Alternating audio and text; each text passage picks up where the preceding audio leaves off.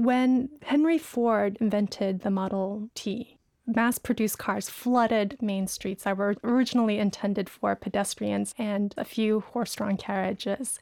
So now you had hundreds of cars on the streets that couldn't accommodate all of them. And people were killing each other in their cars. They were killing children who were playing in the streets. And so what local governments did right away was to enact a long list of traffic laws. The traffic code became bigger and bigger and bigger. And all of a sudden, everybody became a misdemeanor offender. Everybody broke traffic laws. And it was a huge problem. How do you get respectable citizens to obey traffic laws? And they realized they needed the police to enforce them. Hey everybody, I'm Aaron Naparstak, and this is The War on Cars. For 100 years, the car has been sold to Americans as the ultimate freedom machine. Yet no part of American life is more heavily policed than driving. You know, we've all seen the shaky videos of terrible traffic stops where police pull someone over for a broken taillight or a failure to signal. Then the next thing you know, bullets are flying and an unarmed person is dead inside the car. That someone is usually a person of color, and that police officer is almost never held accountable. The Fourth Amendment to the U.S. Constitution guarantees the right of all Americans to be protected against unreasonable searches and seizures by police. And yet, it often feels like this guarantee doesn't really exist when Americans are driving. That voice you heard at the top is historian and legal scholar Sarah Seo. She's a professor at the University of Iowa College of Law, and she is the author of Policing the Open Road: How Cars Transformed American Freedom.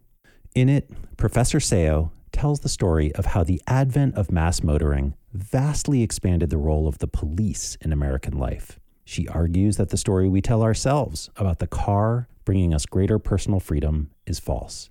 That, in fact, a century's worth of traffic law has basically gutted the Fourth Amendment and established a kind of automotive police state. My co-hosts Sarah Goodyear, Doug Gordon, and I originally planned to do this episode in the usual format with, all three of us in the studio discussing the clips from the interview. And then we decided this one really works better if we just let her tell the story. So here you go. Hope you enjoy it. It's pretty mind-blowing, so, strap in. As ever, please go to thewaroncars.org and support us on Patreon so we can keep doing more of this. Here is my conversation with Sarah Seo, author of Policing the Open Road: How Cars Transformed American Freedom. Sarah Seo, welcome to The War on Cars. It is such a pleasure to talk to you. I absolutely love the book. I think our listeners will love the book. I got to say, Policing the Open Road is so readable. There are so many great characters. You tell such a good story. This is a very accessible book for everyone, really. Thank you. I actually had students in mind when I wrote it. I wanted to make sure that even without a JD or years of practicing criminal law, someone could understand the significance of this history. You start the book with this really interesting story of a Captain John Bates, his wife Mary, and this terrible encounter they have with the police in Arizona. And, even though this happened 100 years ago, it sounds really familiar in some ways to us today. Right. So one thing that's interesting about that case, it's the first car case that I found, decided in 1916. So it's about a few years after the invention of the Model T. So it was decided by the Arizona Supreme Court, which is Arizona's highest court. So it took a few years for that case to go up. And the familiar parts of it are you have 3 police officers who have information that there's an assault at a pleasure resort right outside of town. So they get into their what they call public service automobile, and they're on their way to the pleasure resort. And they see this car that seems to be headed towards them, but suddenly turn around. And so they get suspicious. And back then, public service automobiles didn't have sirens. They weren't painted in a special color, indicating them as police cars.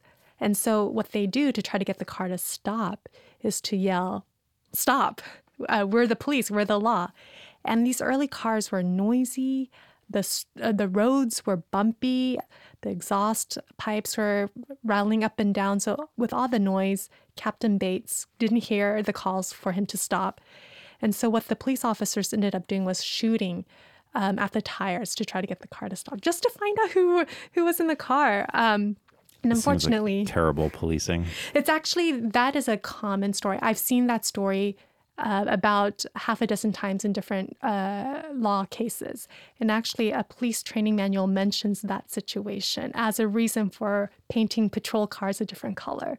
So it was a common situation where a police would try to shoot at the tires to get the cars to stop. So they just hadn't thought through like how one car will stop another car out there on the road. Exactly. And this is a theme of my book, right? With the mass production of cars, it's changing how the police do their work. And this is one small example of how it changes police work. They need to think about how are police going to stop cars that they think are suspicious or have suspected criminals in them. So what happens in this case with Captain John Bates is that one of the shots to try to get the car to stop kills his wife who's sitting in the passenger seat. That's a familiar aspect of the story, even to readers today. But that's where the similarities end, right? Because one of the differences is the three officers are on trial for murder for Mrs. Bates. The officers actually go on trial for murder. They actually go on trial for murder, and the jury finds them all guilty. One of the reasons for why the jury found them guilty was because, well, first of all, Captain Bates and his wife are white. They're respectable. Captain, he has some social standing in society, and they're innocent. They were just coming home from a friend's house. And so the police didn't have any reason to stop them in the first place. That's what the court says. If they weren't guilty of anything, the police have no power to stop them. And that's not the law today. Hello, ma'am. With the Texas Highway Patrol, the reason for your stop is you failed to signal your lane change. You got your driver's license insurance with you? The story that I follow up just to compare the differences in the history from 1916 to today is a Sandra Blanc case where she's pulled over for What's wrong? not signaling for a right turn. You okay? I'm waiting on you. This is your job. I'm waiting on you. What do you want me to Oh, say? you seem very irritated. I am. I really am, because I feel like it's crap for what I'm getting a ticket for. I was getting out of your way. You were speeding up, tailing me. So I move over, and you stopped me. So, yeah, I am a little irritated, but that doesn't stop you from giving me a ticket. So, let's continue. Are you done? You asked me what was wrong, and I told you. Okay. So now I'm done, yeah. Okay. So the traffic stops, so she's pulled over, and she's smoking in her car, and the officer wants her to take out the light. And she says, "This is my car. I have a right to smoke in my car." You mind putting out your cigarette, please? Don't mind.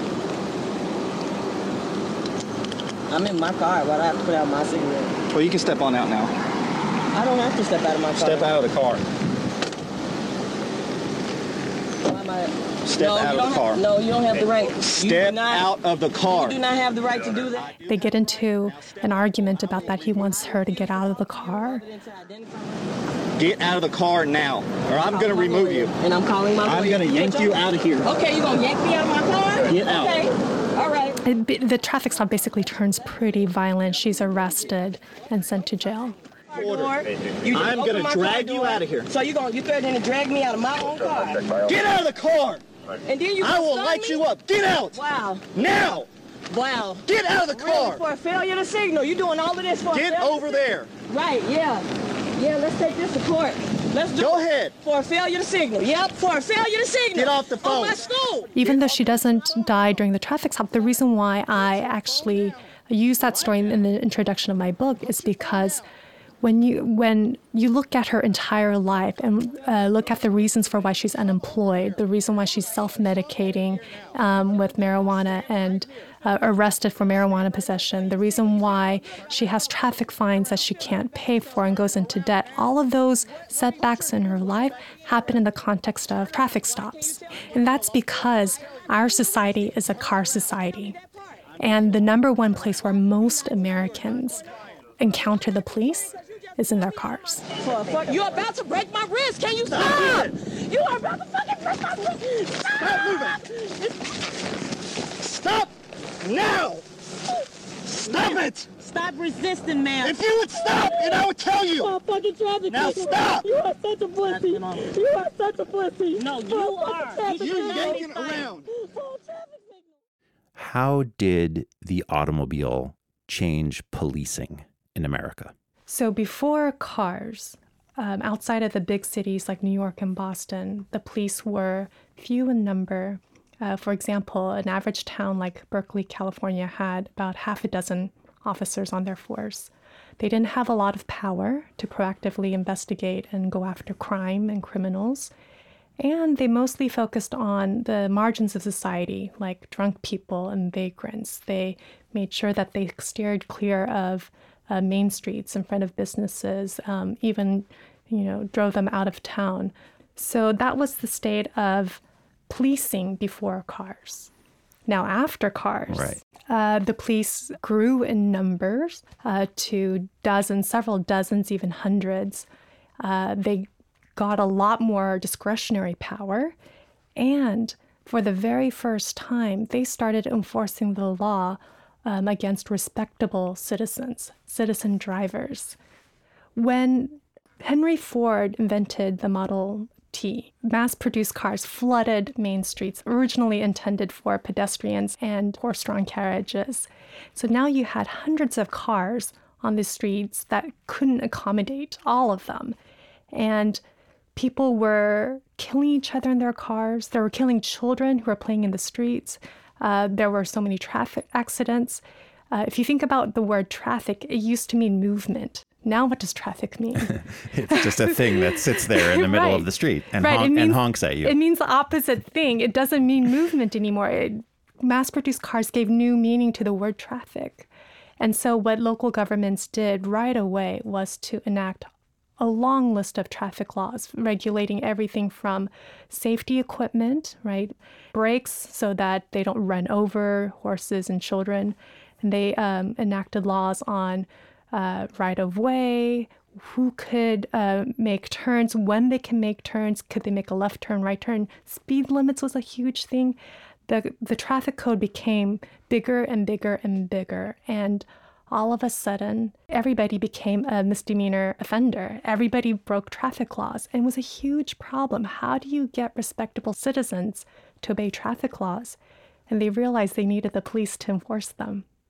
I guess we should define that too. Like, what is a quote unquote respectable citizen? The best way to answer that question is to look at a car advertisement in the early 1910s. It advertised the mass-produced car for the everyman. And it actually had a list of who was an everyman. It was the farmer, it was the businessman, it was the teacher, it was the lawyer. These are just your middle-class Americans in that at that time. How did you get interested in this? Like, how did you start studying like traffic law? I mean, is that what you intended to do? How did you get into this? Not at all. One funny anecdote about that is a lot of my research happened in the presidential library of Herbert Hoover. And when I went there and I asked him, can I see all his writings and speeches on traffic? The archivist said, well, nobody's looked at them. Wow. That's when you know you're onto something good. Right. So I started this because I was interested in the history on the war on drugs. And I became interested in that as a law clerk to 2 federal judges right out of law school.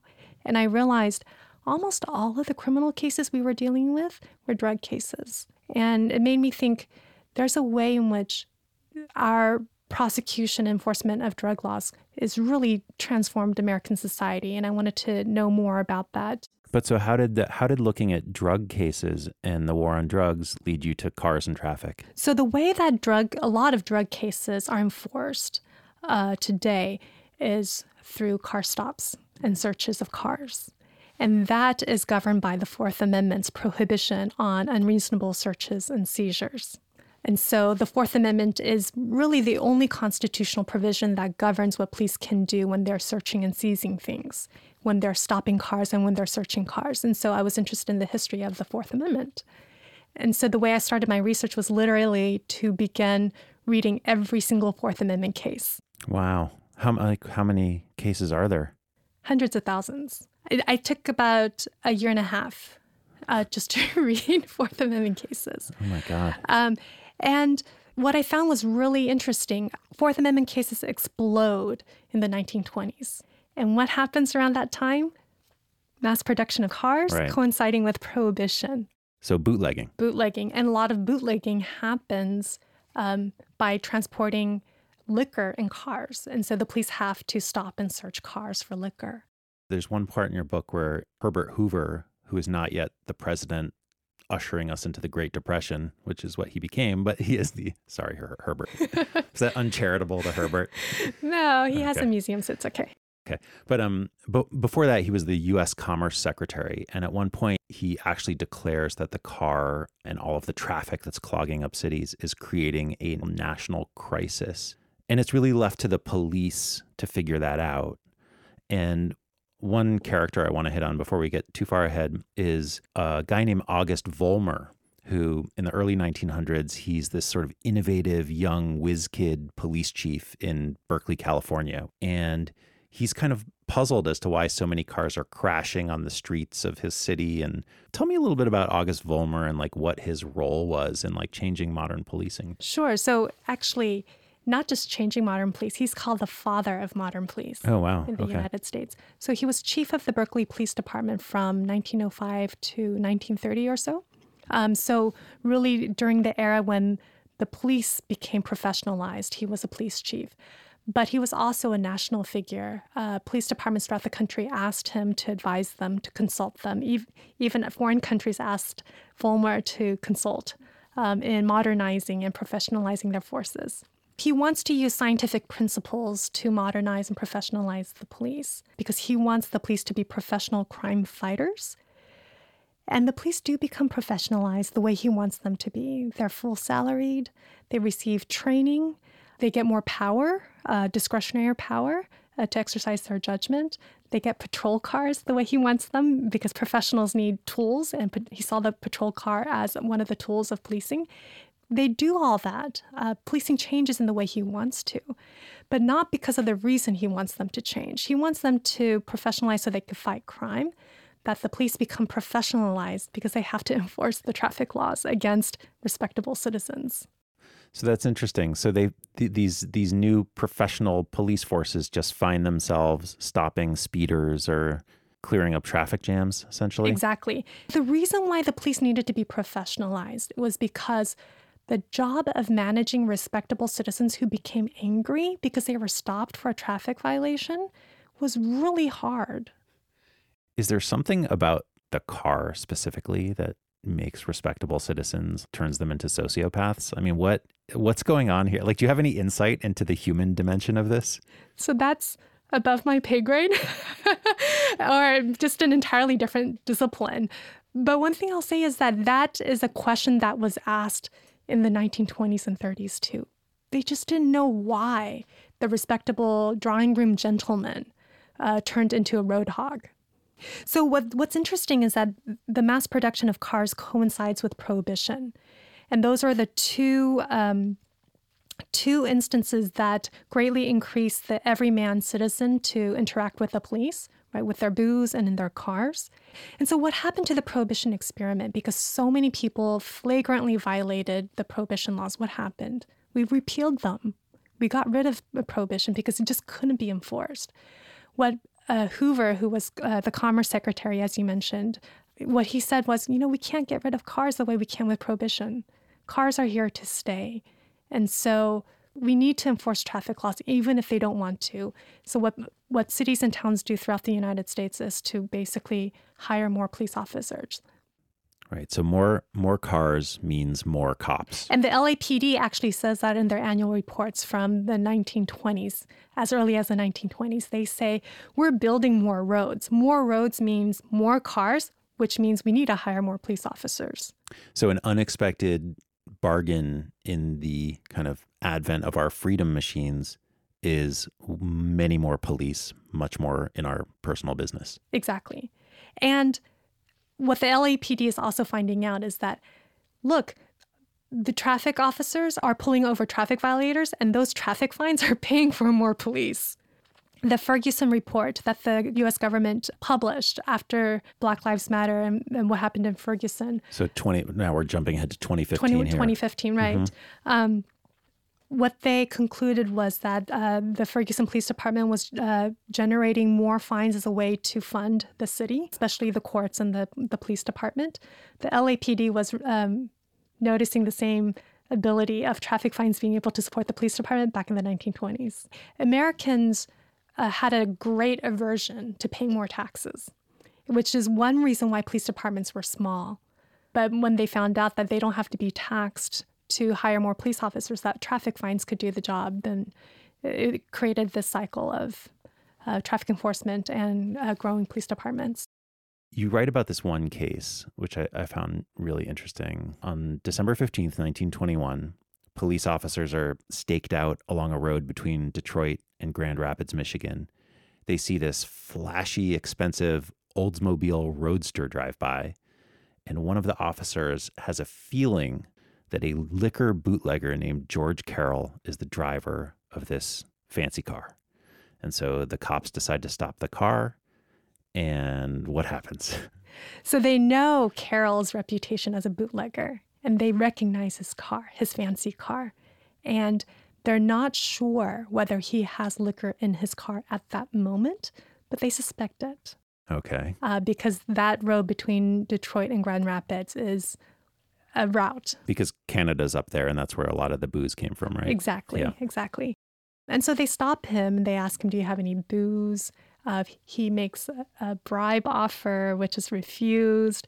And they're searching his car. They can't find anything. They're about to let Carroll go until one of the officers hits something hard in the upholstery of the car seat, the back car seat. Yeah. So they rip it open, and they find a dozen cases of liquor. And so he's arrested, and he brings a Fourth Amendment challenge.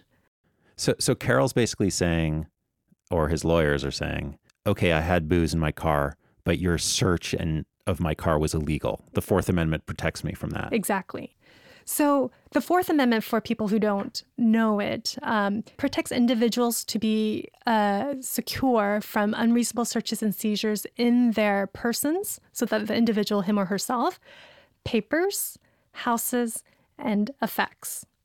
And effects refers to any movable property. So presumably a car fits that definition of an effect. And the way that courts and judges interpreted the Fourth Amendment at the time was that if the police or the government want to search and seize your effect, they need to have a warrant. And a warrant requires probable cause. Probable cause means the police have sufficient reason to believe that you've committed a crime. And so what Carroll's lawyer argues is that the police at that time didn't have any probable cause to believe that there was liquor in his car. They had a mere hunch, but they didn't have probable cause. And if they didn't have probable cause, then they couldn't have stopped the car and searched it. And so all of that was unconstitutional. And if it was unconstitutional, they had to throw out the evidence. And if there was no evidence, then basically the prosecutors had no case against Carroll and he had to go free. So this case goes all the way up to the Supreme Court? Exactly. And it's so hard. It's such a difficult case for the Supreme Court that they asked the lawyers to argue it again the next year. Help me understand why this was so difficult of a question for the judges. The difficulty that the judges had in 1925 is the same difficulty that we've had throughout the 20th century, which is, on the one hand, a car is an effect. It's a private property. It's my car. The government can't search my car, invade my privacy in my car without probable cause, without a legal justification for that. So there's a lot of emotional attachment to my car, my private property, and it's celebrated in American culture. It's celebrated in songs, movies, right? And also, car manufacturers really encourage that way of thinking. They describe the car as like an extension of your house. It's like your parlor or your boudoir, where you can have intimate, assignations in your car like you would in your bedroom. So there's this notion about the car as a very private individual space. But pushing against that, or intention with that, is the idea that cars are really dangerous. A lot of people die in car accidents, especially young children. And there's a great need to regulate the operation of motor vehicles.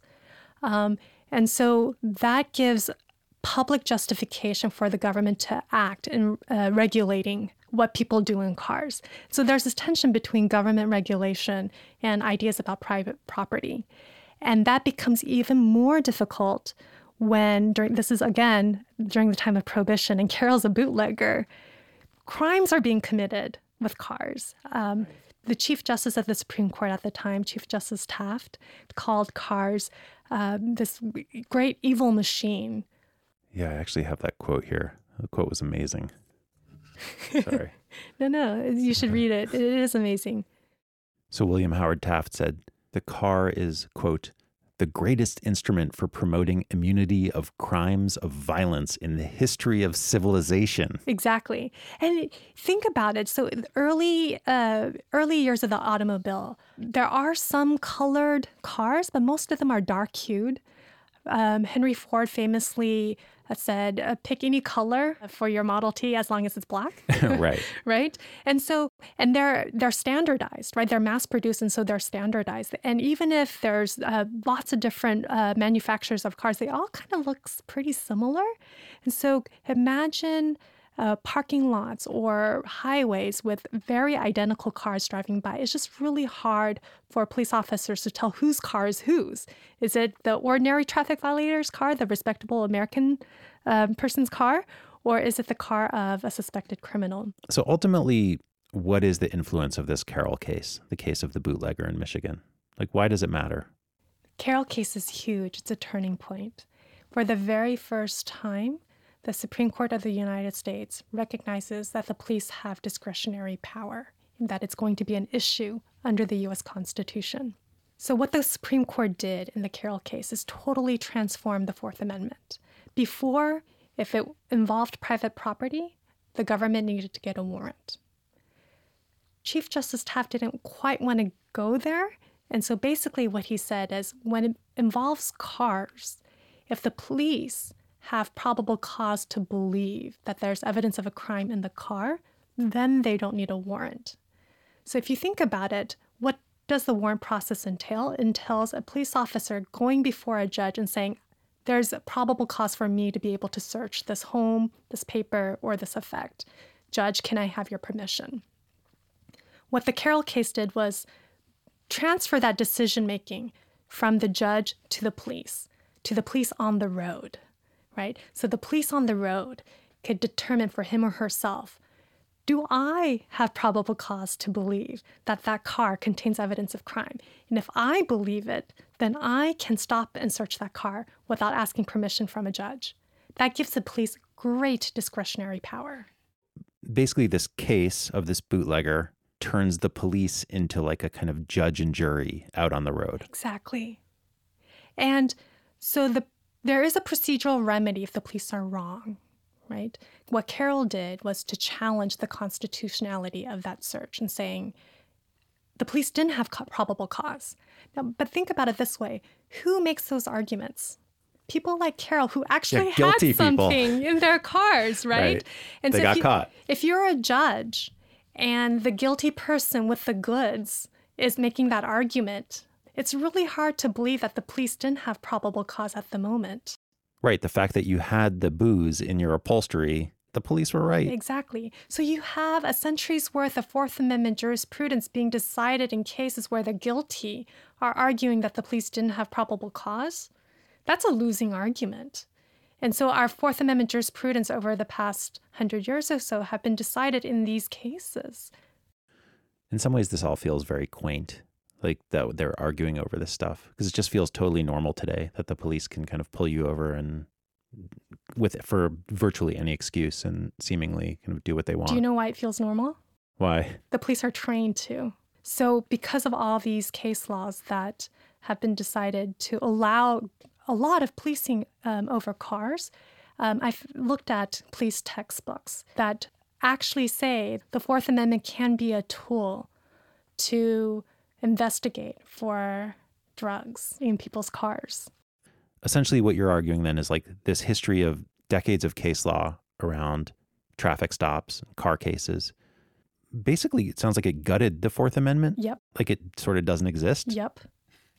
And Are this you is, the only one to point this out? Like, this seems like a big deal. it is a huge deal. And so the received story about our history of the Fourth Amendment is a progressive one, that the Supreme Court upheld individual Fourth Amendment rights against the police, that the court uses the Fourth Amendment to minutely regulate what the police can and cannot do. And that story is told through cases like Wolf versus Colorado, that the court decided in 1949, where the court said that it was unconstitutional for the police to enter a home without a warrant and search it. And our story about the Fourth Amendment has been told through landmark cases that all have to do with home invasions. I'm looking at car cases, and in car cases, the court does something completely different.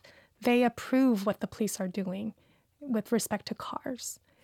And my argument is, for most Americans who go about the business of their everyday lives in their cars, that's the important part of our lives that we've handed over to the police.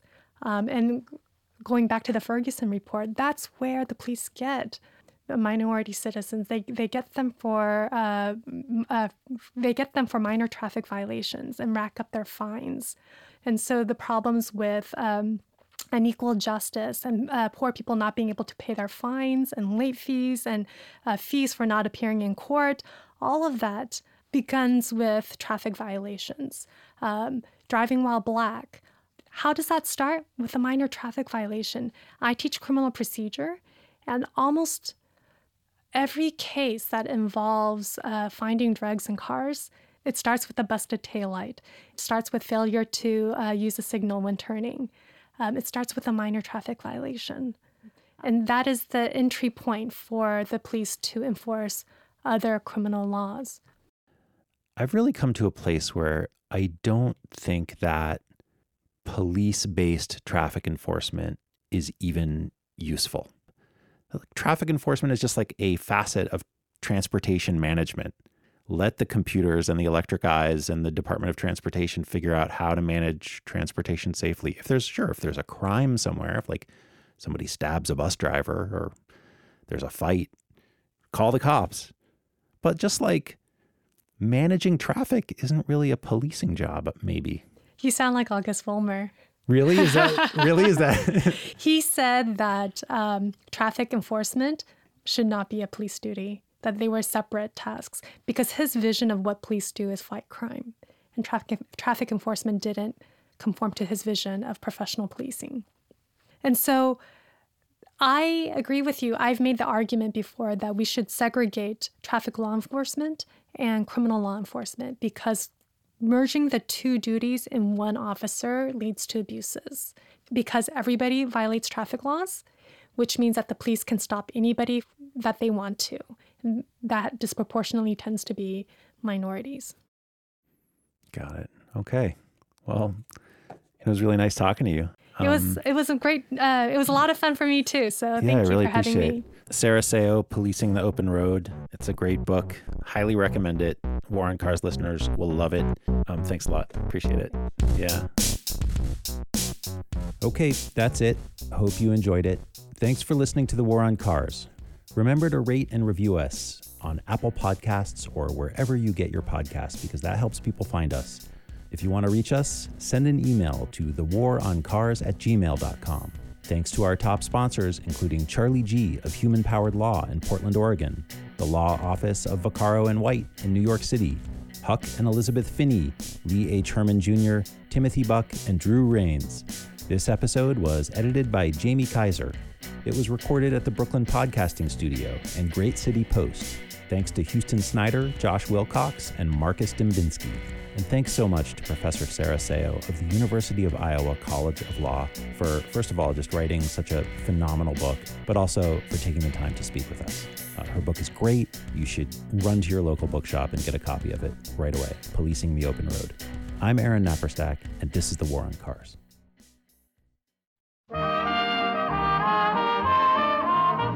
Come away with me, Lucille, in my merry Oldsmobile. Down the road of life we'll fly, Automo bubbling, you and I.